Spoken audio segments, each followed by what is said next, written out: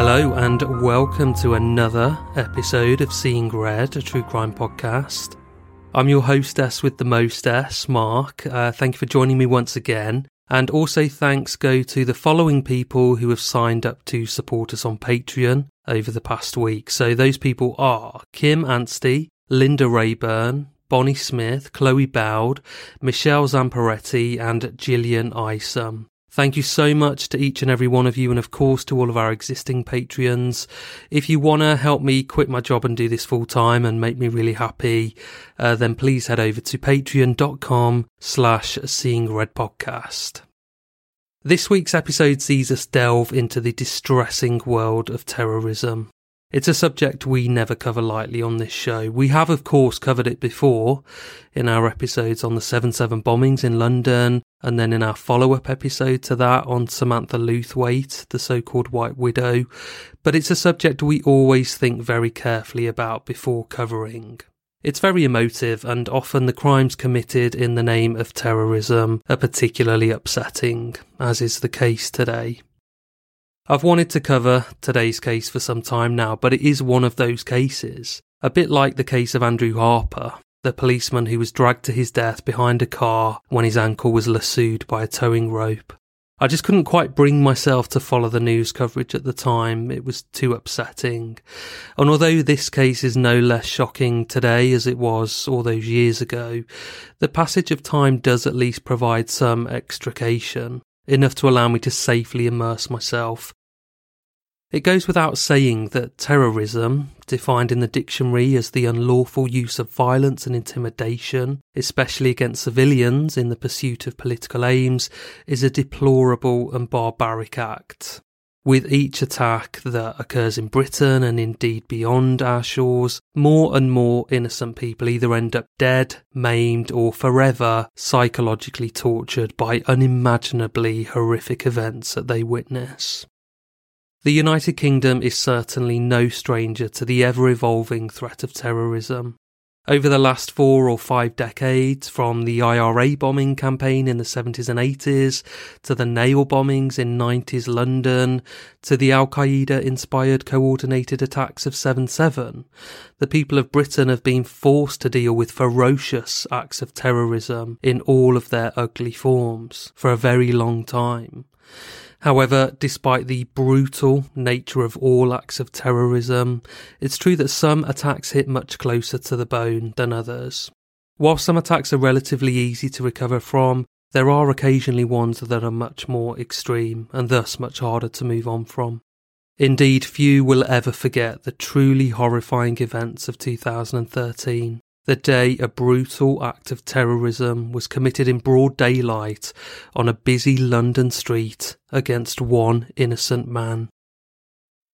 In Woolwich in London, the warm spring morning of May the 22nd in 2013 started out like any regular day for so many people. The busy streets were awash with Londoners just going about their usual business, completely oblivious to the evil that was about to unfold.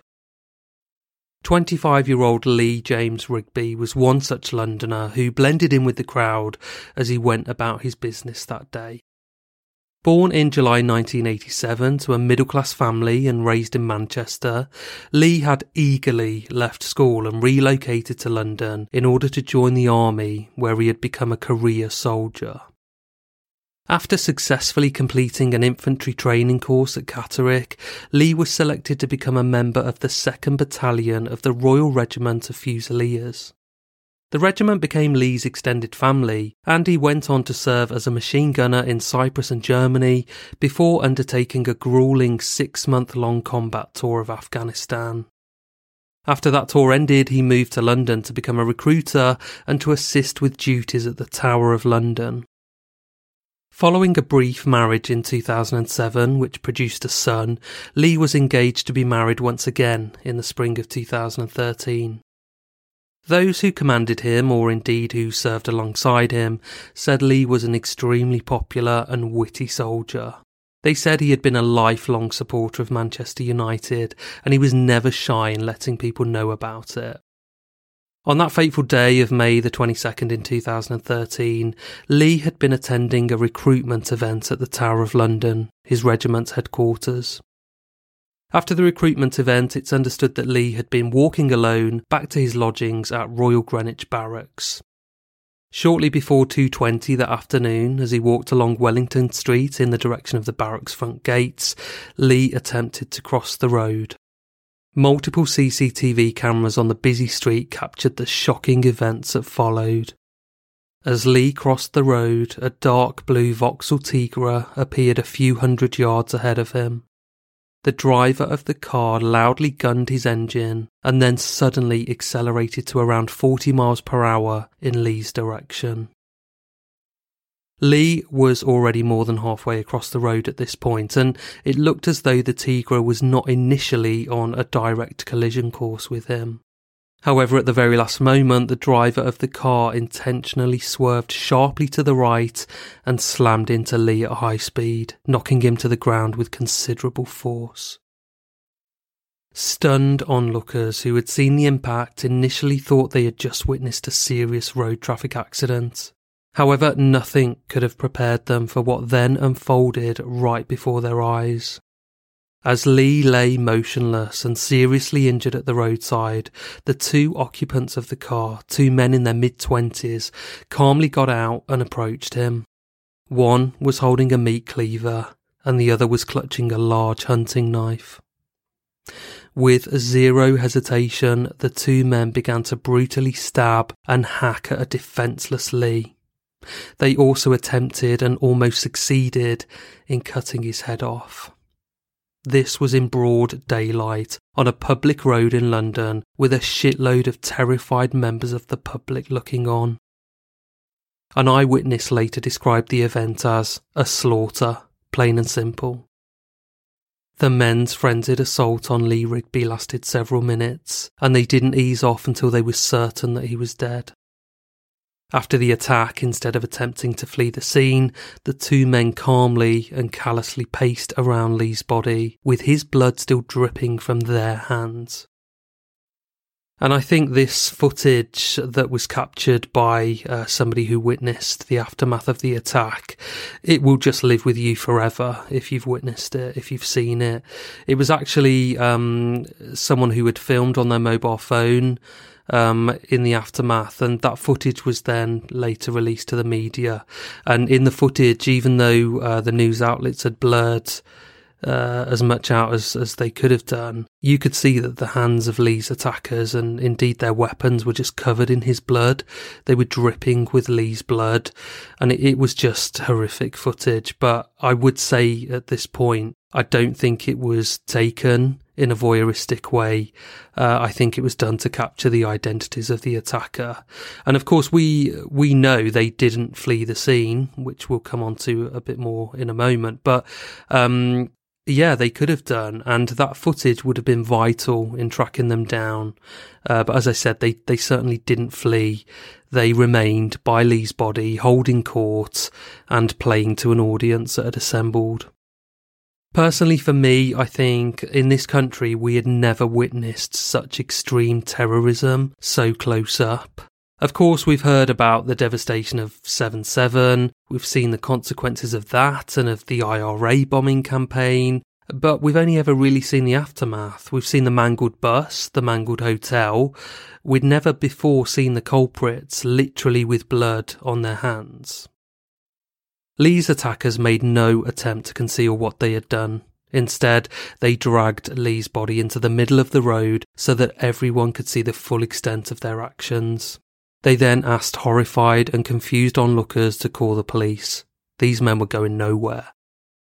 As a stunned crowd gathered to observe the grim scene, the attackers became more and more boastful. As they paced around and interacted calmly with witnesses, they made it extremely clear that they had been planning an attack on a British soldier, and they were proud of what they'd done. Several onlookers approached the scene to try and assist Lee, but they were ordered by the armed assailants to back off. Most of the terrified public duly kept their distance, but one woman refused to be intimidated, and she's an absolute legend. That woman was Ingrid Leal-Kennett, a French-born Cub Scout leader from Cornwall who had disembarked a passing bus with the intention of rendering first aid after she'd seen what she thought was the aftermath of a road traffic accident. Now, despite the attackers sternly ordering her not to interfere, Ingrid disregarded her own safety and tried in vain to save Lee's life and to afford him that final bit of dignity that had been denied. On discovering that he was actually dead, Ingrid angrily turned and faced one of Lee's attackers before engaging him in conversation. The man openly admitted to her that he was responsible for killing the soldier, and he claimed that Lee had killed Muslims in Iraq and Afghanistan. Ingrid pleaded with the men to hand over their weapons and surrender themselves to the police peacefully, but they both refused. She again ignored the attacker's orders to back off and move away from Lee's body. Instead, she courageously stayed where she was and shielded him, preventing any further damage from being done to him. Witnesses later described the weirdness and surrealism of the whole experience. The sheer brutality of the attack could only have been committed by a pair of certified psychopaths. Yet, when the men began to interact with the witnesses, they appeared to be anything but psychotic. By all accounts, they were calm and coherent. They were polite and well-spoken. They even apologised to women and children that had gathered for having seen such violence. They demonstrated an advanced knowledge of geopolitics and thus a high level of education and intellect. In the aforementioned video taken by a member of the public, one of the assailants, still clutching a meat cleaver and with fresh blood smeared all over his hands, in an impassioned and almost gleeful tone, looked directly at the camera and delivered the following deluded diatribe. "The only reason we have killed this man today is because Muslims are dying daily by British soldiers, and this British soldier is one. By Allah, we swear by the Almighty Allah, we will never stop fighting you until you leave us alone. So what if we want to live by the Sharia in Muslim lands? Why does that mean you must follow us and chase us and call us extremists and kill us? When you drop a bomb, do you think it hits one person? Or rather, your bomb wipes out a whole family? Through many passages in the Quran, we must fight them as they fight us. I apologise that women had to witness this today, but in our lands women have had to see the same. You people will never be safe. Remove your government, they don't care about you. You think David Cameron is going to get caught in the street when we start busting out guns? Do you think politicians are going to die? No, it's going to be the average guy like you and your children. So get rid of them, tell them to bring our troops back, leave our lands, and you will live in peace." So I didn't really want to include that, but I hope you understand that it does provide context and certainly not an excuse or a reason for these vile actions, but it's important for you to understand their motivation. One female witness asked the attackers if they intended to harm anyone else, to which one of them responded, "No, the women and children are safe, but you need to stay back when the police and the soldiers get here." The Metropolitan Police received the first 999 call at just after 2:20 p.m, and unarmed police were deployed. Subsequent 999 calls informed the police that one of the attackers had a firearm, and armed police were also deployed to the scene at 2:24 p.m. The unarmed police arrived at 2:29 and set up a cordon as they waited for the armed response unit, who arrived shortly after at exactly 2:34 p.m. With their guns firmly trained on the attackers, armed police officers ordered both of the men to drop their weapons and stand down, but their demands went ignored. The standoff didn't last long, however. A few minutes after the armed police had taken up their positions, the two terrorists, one still armed with a blood-soaked meat cleaver and the other now armed with a revolver, screamed before they simultaneously charged at the police. Armed police fired 8 tactical rounds which aimed to merely incapacitate the men. Subsequently, both were shot and fell quickly to the ground, critically wounded but still alive. The police moved in and both men were immediately arrested and taken to separate hospitals for emergency treatment, where they remained under heavily armed guard. Their desire to become martyrs for Islamic Jihad had been denied. A revolver, several knives and a meat cleaver were seized at the scene as evidence, and it did later emerge that the gun was a fake. Lee Rigby was attended to by paramedics, but he was quickly pronounced dead at the scene. A post-mortem examination showed that he had died from multiple incised wounds. Medical experts later commented that his injuries were so severe that he never stood a chance of surviving them. In the immediate aftermath of this slaughter, news of the terrorist attack swept across London and the rest of the UK. Social media was suddenly awash with disturbing images and videos of Lee's lifeless body lying dead on the tarmac in broad daylight. Menacing footage of one of the men spewing his warped justification of the killing to onlookers was also going viral on YouTube within minutes of the attack. The news of the attack was met with the typical concoction of raw emotion that often comes in the wake of a terrorist attack. Fear, shock, sadness, anger, hatred, and of course immense sorrow for the loss of an innocent man's life. More than anything though, people just wanted to know the identities of these two evil monsters, the people who had committed such a heinous act. After a brief investigation, their identities were revealed. The two individuals who carried out the attack were formally identified as 28-year-old Michael Adebolajo and 22-year-old Michael Adebowale, two London-born men of Nigerian descent. Rather controversially, it later emerged in the media that both of these men were well known to British security services and were assessed as high-risk individuals. Michael Adebolajo was born in Lambeth to a devout Christian family. He was an average student who had attended Marshall's Park School and then Havering Sixth Form College before going on to study sociology at the University of Greenwich. It's believed that Adebolajo converted to Islam in around 2003, and ever since that time he displayed disturbing and radical views that saw him get arrested several times for attending violent protests, and eventually he caught the attention of the British security services, who suggested that he had ties with a number of outlawed Islamist groups. In 2010, Adebolajo was arrested in Kenya along with 5 others after he had travelled there using a false passport in order to train with Al-Shabaab, a militant group linked to Al-Qaeda and a group that the White Widow Samantha Luthwaite was very high up in. Adebolajo was interrogated by a Kenyan anti-terrorism unit, then released to British authorities and later deported. However, for reasons unknown, no charges were ever filed against him for this event, either in Kenya or the UK, but he was at least on the watch list now.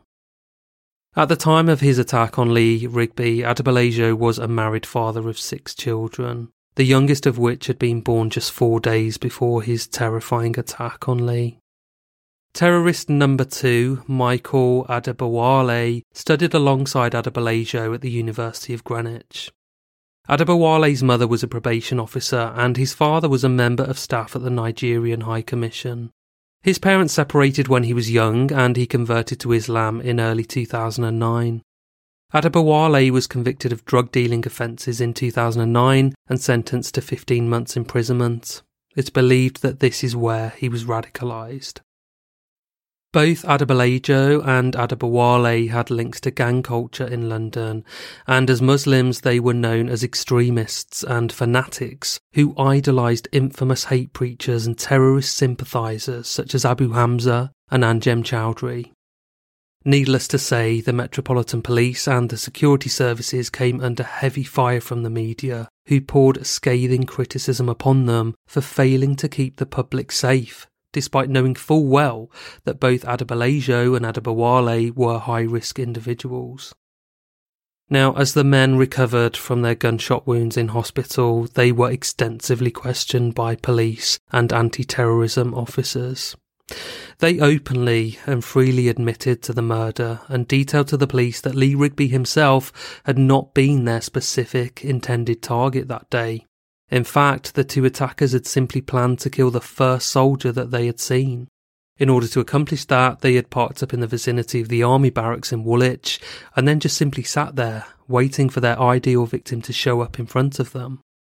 Shortly after 2 o'clock, they spotted Lee crossing the road in the distance, wearing a Help for Heroes hoodie and carrying an army-issue backpack. Now, for anybody outside of the UK, Help for Heroes is a charity here that supports the armed forces, and they're very well known. And by Lee wearing one of their branded hoodies together with the army issue backpack, it would have been very clear to them that this was a member of the forces. During the interrogation, Adebalajo, who claimed to have carried out the attack whilst acting as a soldier for Allah, did not hold back on the gruesome details of his actions. He was quoted as saying, "The most humane way to kill any creature is to cut the jugular. He may be the enemy, but he is still a man, so I struck at the neck and attempted to remove the head." And so it transpired that Lee's fate had been down to nothing more than sheer bad luck. A tragic and gruesome consequence of being in the wrong place at the wrong time. The brutal slaying of a soldier on a busy London street sparked widespread outrage amongst the wider community. Despite several high-ranking politicians, including then Prime Minister David Cameron, publicly calling for a calm and civil public response, the events proved to be too much to bear. Before long, racial tensions in the UK had escalated to boiling point. In the immediate aftermath, Julie Siddiqui of the Islamic Society of Britain expressed concern that the killing would be used to create ethnic and community divisions, and she wasn't wrong. Almost immediately, the British National Party leader Nick Griffin began posting a series of tweets blaming mass immigration for the attack, and he called for a right-wing protest rally in Woolwich. The far-right group known as the English Defence League also got in on the action, calling on its nationwide army of supporters to mobilise for a retaliation. Some members staged a protest at Woolwich Arsenal Station, in which property was damaged and bottles were thrown at police. The BNP scheduled their protest for the 1st of June, but Scotland Yard refused to permit them to march from Woolwich Barracks. The demonstration instead took place at Whitehall in central London. The far-left group, Unite Against Fascism, mounted a counter-protest and inevitably ended up clashing with the far-right activists. Police arrested 58 people from both sides of the foray for disorderly conduct and breaches of the Public Order Act. In response, an additional 1,200 police officers were deployed across London in order to prevent more serious revenge attacks on Muslim communities. However, this did little to quell public rage, and a string of sickening racist attacks against innocent Muslims ensued. Incidents ranged from broad daylight verbal abuse to physical assaults in which women's headscarves were pulled off. Graffiti was scrawled over mosques and Muslim-owned businesses. The anti-racist charity Hope Not Hate claimed that online activity suggested that some of the attacks on Muslims were coordinated, and they reported 193 Islamophobic incidents, including attacks on 10 mosques. Despite ongoing pleas from the government for calm, the ugliness of racism continued to fester on both sides of the racial lines. In June 2013, a 21-year-old woman from Harrow was ordered to complete 250 hours of unpaid work after tweeting that people in Help for Heroes t-shirts, quote, deserve to be beheaded. In March 2014, a married couple from London were jailed for posting videos on YouTube which celebrated the death of Lee Rigby, with one video describing it as a brilliant day. These were just a few examples of literally hundreds of incidences of racial hatred that occurred across the UK during the run-up to the trial of Lee's murderers. On the 27th of September in 2013, after being deemed mentally fit to stand trial, Michael Adebalajo and Michael Adebawale appeared via video link in court at the Old Bailey, where they both defiantly pleaded not guilty to the murder of Lee Rigby and to all additional charges relating to the incident. The trial commenced at the Old Bailey on the 29th of November in 2013. Their highly controversial attempts at defence won them no favours amongst the jurors. Whilst the men openly admitted to killing Lee in cold blood, they brazenly claimed that they had acted as soldiers of the Islamic Jihad, and that the killing was a fully justifiable revenge attack for non-specific military actions against Muslims that had occurred in the Middle East. In other words, Lee Rigby was a soldier for the West, and the defendants were soldiers of Islam. Therefore, the killing was not murder, but an act of war. Needless to say, the men's outrageous arguments were unanimously rejected by the members of the jury.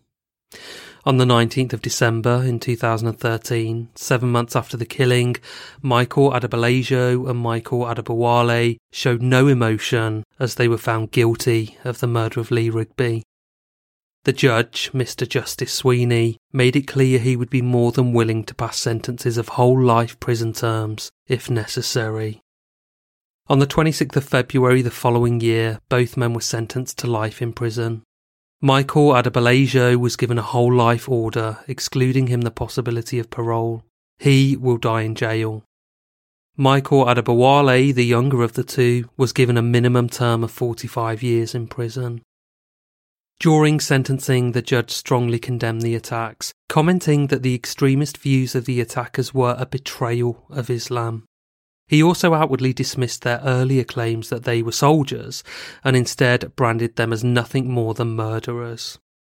These comments enraged Adebowale, who stood up and shouted, "That's a lie," while Adebolajo angrily chanted, "Allahu Akbar." The two newly convicted terrorists ignored the judge's order to settle down and stay quiet, and a brief scuffle with court security guards ensued. Both men had to be forcibly removed from the court, and the sentencing continued in their absence. In the aftermath, Lee Rigby's family issued a statement outside the Old Bailey which read, "Today, the Rigby family welcomes the whole life and significant sentences that have been passed down on Lee's killers. Lee was lovely. He would do anything for anybody. He always looked after his sisters and always protected them. He took a big brother role with everyone. All he wanted to do from when he was a little boy was be in the army. He wanted to live life and enjoy himself. His family meant everything to him. He was a loving son, husband, father, brother and uncle, and a friend to many." Lee's army colleagues also provided tributes. Lieutenant Colonel Jim Taylor, the commanding officer of the 2nd Fusiliers, described him as a dedicated and professional soldier, and added, "His ability, talent and personality made him a natural choice to work in the recruiting group. He will be sorely missed by everyone in the 2nd Fusiliers. Our thoughts and prayers are with his family and friends at this incredibly difficult time." Captain Alan Williamson also issued a statement in which he described Lee as a cheeky and humorous man who was an extremely popular member of the fire support group. He said he was always willing to help younger members of the regiment. And Williamson added that Lee's loss would be felt across the battalion, adding that that would be nothing compared to how his family must be feeling at this difficult time. He finished by saying our thoughts and prayers are with them. The Prime Minister, David Cameron, offered a statement of condemnation for the attacks, saying, "This country will be absolutely resolute in its stand against extremism and terror. This action was a betrayal of Islam and the Muslim communities that give so much to our country. We will defeat violent extremism by standing together. We will not rest until we know every detail." The attackers told Ingrid Loyal-Kennett that they wanted to start a war in London, and she replied, "You're going to lose. It's you against many." She speaks for all of us. Abdul Haq Baker, chairman of Brixton Mosque, a key figure in the Islamic community, and well known for his work in de-radicalising young Muslims who, like Adebolajo and Adebowale, have been influenced by extremist groups like Al-Qaeda, later told the BBC that Lee's attackers' extremist views were, quote, "not representative of Islam in any way, shape or form." He also added that the vast majority of Muslims do not subscribe to the extremist rhetoric and the distorted, warped understanding of Lee's murderers. He said the vast majority in our society, I would say, are proud to be Muslim, proud to be British and proud to participate in our society. On the 8th of April in 2014, Michael Adebolajo launched a controversial appeal against his whole life term, but fortunately this was swiftly rejected by a panel of appeal judges in late July. That same month, a Freedom of Information request filed by the Sun newspaper showed that both terrorists had received more than £200,000 in legal aid. Later, in December of 2014, both of Lee's killers again launched legal challenges on their sentences. Michael Adebolajo attempted to have his conviction overturned and his whole life sentence reduced, while Michael Adebowale attempted to secure a reduction in his minimum sentence of 45 years. Again, both requests were rejected at the Court of Appeal. On the 3rd of June in 2018, speaking from inside prison, Michael Adebolajo allegedly said that he deeply regretted his actions, and he apologised for the first time, adding that he misinterpreted the Quran in order to justify his aims and that he was brainwashed. But Lee's mother, Lynn Rigby, said she does not accept his apology and will never forgive him. Ingrid Loyal-Kennett, the very brave woman who remained talking to the attackers while they waited for the emergency services, was later awarded a Pride of Britain award in this country. She's an exceptional woman, well worth having a look into what she did in more detail and who she is. So thank you for listening. I know again it's not been an easy episode or an easy case to explore. It's been really, really tough. I keep saying it, but hopefully we'll have something less brutal next week. So watch this space. Do join us then. In the meantime, have a good one. I'll see you soon. Bye.